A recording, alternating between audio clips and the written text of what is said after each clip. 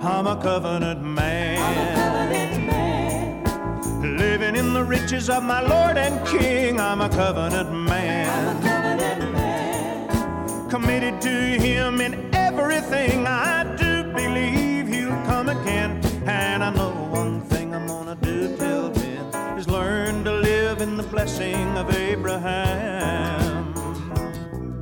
Hello everybody and welcome to the Covenant Living Broadcast. I'm David Weeder, and all this month, glory to God, Lynn is with me. My beautiful diamond in my household of faith that the Lord has blessed me with for 31 years here in a couple months. Glory to God. Some people, I try to say that we got married when we were 3, but it doesn't cover it. She's young. She's young. So anyway, we are having a wonderful time all this month. This month is dedicated, we're teaching material out of our new book, The Diamond in Your Household of Faith, and we are having fun. And this broadcast, we're going to go into Proverbs 31. She's going to do most of the talking because she has taught on this and enjoyed it. We have delved into it together. But I get to start off because I enjoy this part. Proverbs 31 is, in my opinion, one of the most talked about and taught passages in the Bible regarding Christian marriage in relation to women. Yeah, and how a woman is supposed to act and all these things. As a matter of fact, there's a phrase, the Proverbs 31 woman. And that is probably one of the most misunderstood phrases in all of Christendom, in my opinion. If you ask the average Christian, what does it mean? What are the characteristics of a Proverbs 31 woman? Well, the word that comes up is virtuous. Yeah, exactly. Because that's what's used in Proverbs 31:10. That's right. Who can find a virtuous woman? Who can find a virtuous woman? Her price is far above rubies. And that's where the diamond comes in, because a diamond's price is far above rubies. But the problem is, if you ask most Christians, particularly men, who are teaching the women what they're supposed to be like, don't even get me started. We'll talk about that later. Anyway, if you ask most Christians, what does it mean to be a virtuous woman? You'll hear words like chaste, holy, meek, pious, mild, lowly of heart, things like that. Basically quiet and easy to... Timid. Timid is one that I hear quite a bit, actually. Well, let me read to you the actual Hebrew, that is the language that the Old Testament was written in, the actual Hebrew definition of that word virtuous in Proverbs 31:10. Are you ready? You might need to take notes on it. Well, you do need to take notes on this. Virtuous means a force, whether of men, means, or other resources, an army, wealthy, virtue, valor, strength, able, activity, army, a band of soldiers or a company, great forces, goods, host, might, power, riches, strength, strong, substance, train, as in training of a soldier, valiant, valor, virtuous, war, and worthy. Now that is directly out of the Strong's Concordance of Hebrew words for that word virtuous in Proverbs 31. Now an interesting note, and then I'll get this over to Lynn. That word virtuous is exactly the same Hebrew word that is translated in places like 2 Samuel 23, where it talks about valor and David's mighty men of valor and their great exploits of war and strength. It's the same word, people. Quit selling the wife short. The only time it's translated virtuous is when it's referring to women. Ruth was called virtuous, and it was that same word. In Proverbs 31, they use virtuous. And I understand, especially back when this was translated, virtue was the power of being right. That when Jesus healed, they said, and virtue went out of him. Mm-hmm. So that's where that came from. But someplace along the line, we quit using virtue as meaning power. We just knew the right part. It does have to do with being righteous and holy, right. But there's power and strength that comes with it.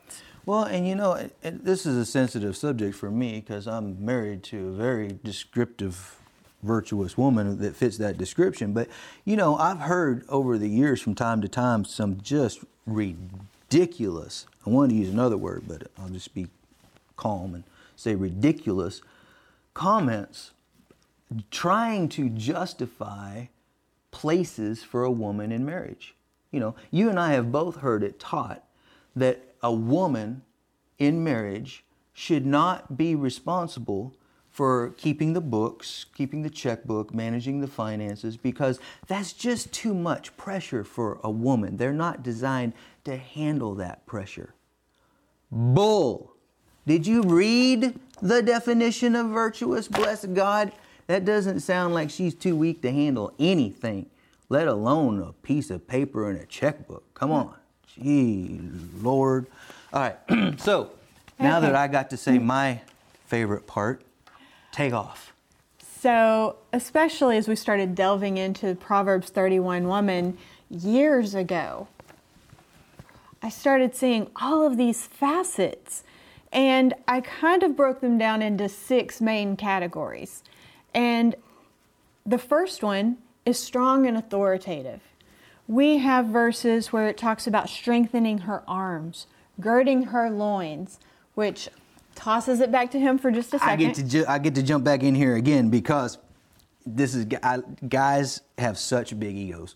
And one of the things that guys just love to point out is in Job 38:3, it says to gird up your loins like a man, and in Corinthians it says to act like a man.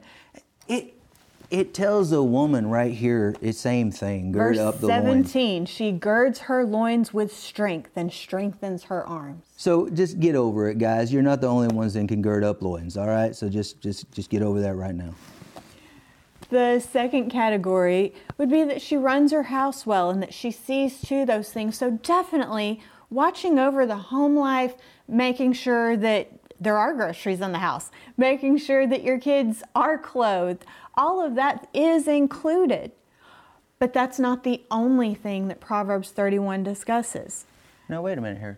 Yes. Are you going to get back to that strong point anyway? Yes, I am. Okay, all right. Overview. Okay. The third thing that they talk about are businesses. She buys and sells. She seeks wool.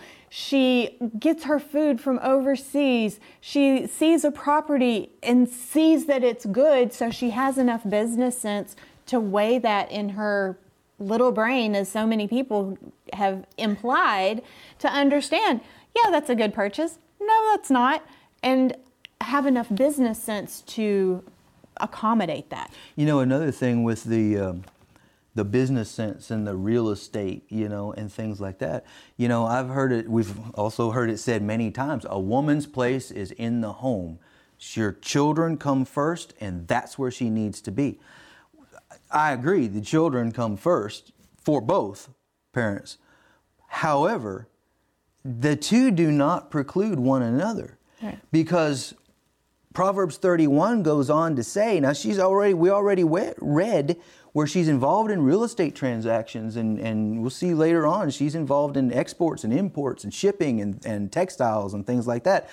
And yet, towards the end of the chapter, it says her children rise up and call her blessed. So she has children and they rise up, so they're in the house.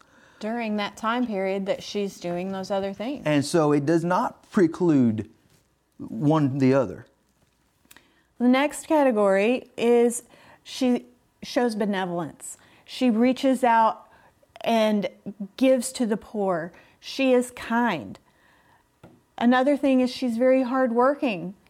She's not just sitting around and doing nothing and sitting on the couch and watching soap operas and eating bonbons. That era's kind of past now, but that would be a rough cut diamond. Rough cut. And finally, she's a teacher. She does teach her children. And then in the New Testament, we see where the older women teach the younger women. So all of those things are encountered here in Proverbs 31 in this multifaceted. Not only did she teach, in the New Testament, you were talking about the older women teaching the younger women, which is true, but they also taught the men. Timothy. Paul talks to Timothy, which is his spiritual son, and talks about the unfeigned faith that is in you that was also first in your grandmother and your mother. It's obvious that they taught Timothy in the things of God, because faith cometh by hearing and hearing by the word of God. They taught Timothy the word of God, and that's how faith came into Timothy. And then even there in the Gospels talks about Anna in the temple teaching all that would hear. Right. She was there. She was doing her part. She was doing what God called her to do. Mm-hmm. And here in Proverbs 31, I'm just going to start scanning down through and pointing out where each of these verses falls into this. And of course, we covered verse 10. She is a virtuous woman. And as we looked at those categories and in the description of what virtuous actually is, one of the things that I like is it's a force, whether of men or resources. We've all heard, man, she is a force to be reckoned with. I've said that a few times myself. And nobody really wants to be on the other end of that force if they're in the wrong, because that being right and not being afraid to stand up and speak up and say something and do something is an integral part of being able to function. As the virtuous woman. So verse 11, the heart of her husband does safely trust in her, so that he has no need of spoil. Well, if he is paired up with this woman who is strong and capable, able to make these business decisions, it does include rich in that definition. Well, of course he doesn't need to go around and cheat, but it's also not saying that he's not doing his part either. But he knows that his heart is safe. If something happened where he needed to be off for a while, it's okay. She's strong enough to handle it. And not only that, it gives the husband the ability to focus on what he's supposed to do, because he doesn't have to be concerned. His heart can trust completely. It doesn't matter. He doesn't have to worry about people, saying things about himself. His wife has his back, and they can tell her stuff about him or whatever, and it doesn't faze her. She's strong. She's confident. She knows him. She's got the ability. And as we'll see later, even physically, if necessary, in a lot of cases, she has his back. There's no need for concern. And kind of, the no need for spoil, in the way that most people read that, and in the capacity of no need of cheating, having an affair or anything like that. A lot of that is remedied just in the confidence of the woman as she realizes her capabilities and places and callings and things like that, because there's more life there. There's more energy in all areas of life, including that one. So there's no need, right? For the man to go seek other things. Then in verse 12, she'll do him good and not evil all the days of her life. Sometimes we do we don't really think through what that would be, but if she is walking in a place of lacking confidence, being needy and constantly drawing from him instead of helping impart life to him, that is a version of evil to him, because she's constantly a draw and not coming in together. One of those things, I read the Little House on the Prairie books when I was little, and even when I was little and seeing, they would find the matching horses. They would get the matching oxen to pull together. If you had one that was a lot stronger than the other, then it would be pulling that stronger one back. And that is that part of doing him good and not evil, is being able to come up alongside him and pull together. You know, it's interesting you use that example, because I mean, this is just an agricultural fact. Right. If you get a team of horses, 2 horses, and I'm not talking about a big team, but I mean, it applies, but 2 horses in a team does not equal the power and strength of twice one. It's called synergy. It's the most awesome thing that the Lord put in place. You can take one horse of a certain strength and power, you take another horse of a certain strength, same strength and power, exactly the same. Now, if you put both those horses together pulling, it isn't twice the power of one, it's actually 3 times the power of one. And that's just in the natural. Exactly. And in Matthew, we have 1 can put 1,000 to flight, 2 can put 10,000. And like we read last week on the broadcast, you know, the 3-stranded cord, you got the husband and the wife, but then you put the I am in the middle of it. And so he supplies his power on top of the natural power. And I'll tell you what, you've got an unbeatable force. Now, as we go on down, verse 13, she seeks wool and flax and works willingly with her hands. So that's the business and the just working with her hands, doing what she has in front of her. Being diligent. She's like the merchant ship. She brings food from afar. Exports and imports. Now, that is exports and imports, and that's also making sure that your family has the best to eat. She rises while it is yet night and gives meat to her household and a portion to her maidens. To get everything done, she does not just stay in bed all day. And it does say there, a portion to her maidens. Right. She makes sure that the people that work for her are well handled as well. She doesn't just abuse them. She doesn't just run over them. She makes sure that they're fed. Okay, and now here's your job for today. So are you telling me that a woman should be in a position to have employees? Yes. Wow. She considers a field and buys it. And with the fruit of her hand, she plants a vineyard. She's got money. Yes, she considers a field. She buys it. With the fruit of her hands, what she has in her accounts, she plants a vineyard. Nowhere in that verse did it even imply that she needed to go consult with her husband and say, okay, there's this field here. I'd like you to take a look at it. I need your opinion of whether I should do it or not. It just said she went and did it. Now, that also implies that there's enough money in their account where it's not a joint, okay, we've got to pool our money to get this. It was an investment that she made. Well, it was her money, you know. And that carries over into the New Testament. In Luke, it talks about the women that supported Jesus' ministry of their own means. Mm-hmm. And not only did they support Jesus, it specifically says, and his whole team, you know, of their money.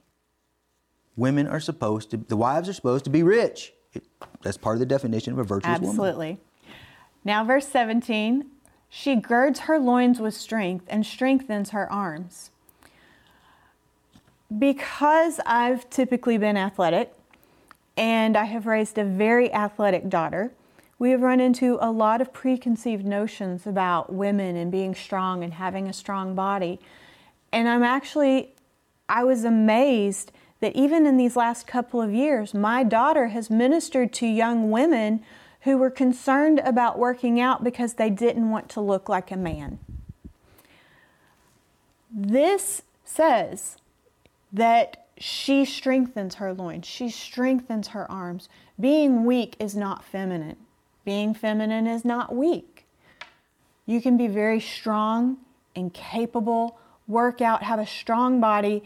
Anybody who's ever hauled around a 2-year-old while trying to cook and do grocery shopping because they don't want to sit in the cart because they want to snuggle with you knows you better have some strong arms.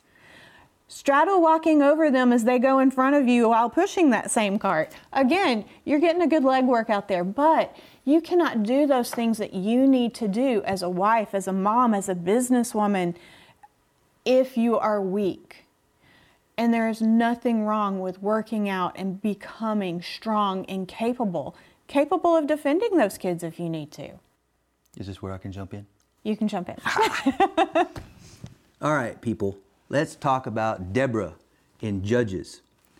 This should lay to rest with the definition that God gave in Proverbs 31 of what virtuous actually is. And you get all these unrighteously divided people. Opinions that try to say, that, women aren't supposed to hold places in the church and they're not supposed to, they have no right being in the military, whatever. Deborah blows that out of the water because she was not only a prophetess, which means she was honored to the highest place in spiritual things by God. She was a judge. You will find her story in Judges 4. Which means she was the ruler over the nation. Don't tell me women can't do it or are not capable. Deborah shoots it clean out of the water. But there's another lady involved in Judges that most nobody knows about, and her name is Jael. And in the latter part of Judges 4, you will see where Jael plays nice and sweet and invites the guy that's fleeing from the army into the tent, supplies him with some refreshment. He's tired, covers him up, I believe, yes, if I remember right. Covers him up, stands guard at the tent until he goes to sleep. And then she takes a tent peg and a hammer and fastens his head to the ground through the temples. Now, that's pretty good in itself, but, leave it to the angel of the Lord to really describe it well and to show you what value that action, which most people would consider extremely unfeminine, unladylike, and downright rude. Yes. But that's not what the angel of the Lord said. In Judges chapter 5, verse 23, it says, 24. Curse. Oh, go ahead. Isn't it 23? Yeah. Curse ye, Meroz, said the angel of the Lord. So that's who's talking. Curse you bitterly the inhabitants thereof, because they came not to the help of the Lord against the mighty. But Jael did. Blessed above women. That kind of sounds like what they said about Mary, the mother of Jesus. Blessed above women shall Jael, the wife of Heber the Kenite, be. Blessed shall she be above women in the tent. Listen to this. He asked water, and she gave him milk. She went a step above what he asked for. She brought forth butter in a lordly dish.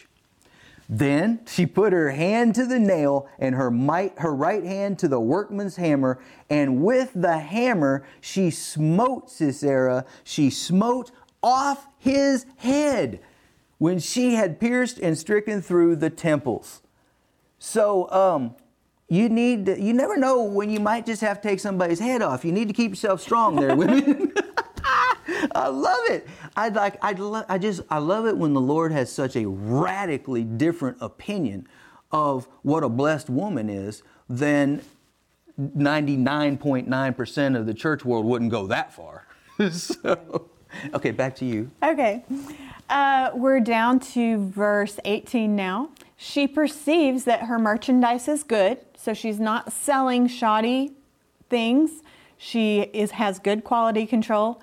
Her candle goes not out by night. Again, that goes back to she's not lazy. Even if she left the candle burning and went to bed, it would not be out by the time she got up. She lays her handle to the spindle and her hand holds the distaff. Again, it's another avenue of income. She's actually making cloth. And then that's where we get into, she stretches out her hand to the poor and she reaches out her hands to the needy. Compassionate and rich. She's not afraid for the snow for her household, for all of her household are clothed with scarlet. She makes coverings of tapestry. She clothes herself in silk and purple. So she does pay attention to what she looks like. She's working hard, but she still dresses nicely, elegantly. Strength and honor are her clothing, and she shall rejoice at the time to come. She opens her mouth with wisdom, and in her tongue is the law of kindness.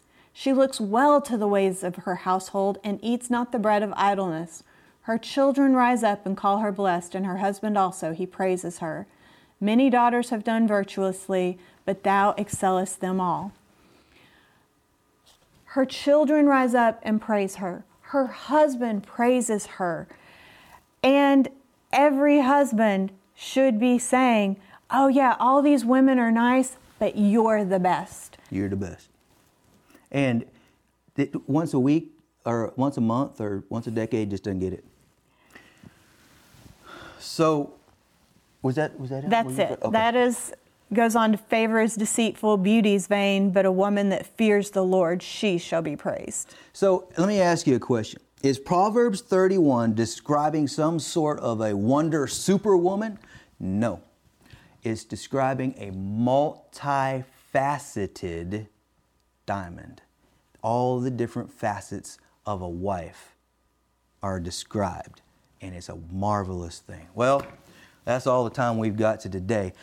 I hope you had as much fun as we did, but you just hold on till next week, buddy. I tell you what, until then, remember, Lynn and I love you so much. God loves you.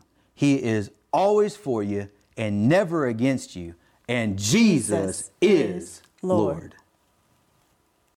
Go deeper in your knowledge of God's plan for the Christian household with the Diamond in Your Household of Faith study guide. If you've already been encouraged reading Dr. David Weider's book, this study guide will help foster comprehension with simple questions to increase your understanding. It's designed for husbands and wives to study together, fill in the blanks, and ignite conversations. Learn the secrets to a thriving marriage by ordering your books today at davidweider.org. Thank you, partners and friends, for helping make these broadcasts possible. Subscribe to our YouTube channel, be sure to follow us on Instagram, and you can also listen to our broadcasts on iTunes. Contact us at davidweider.org or call us at 1-800-988-5380 to send praise reports, request prayer, or for more information about our ministry and how to become a partner.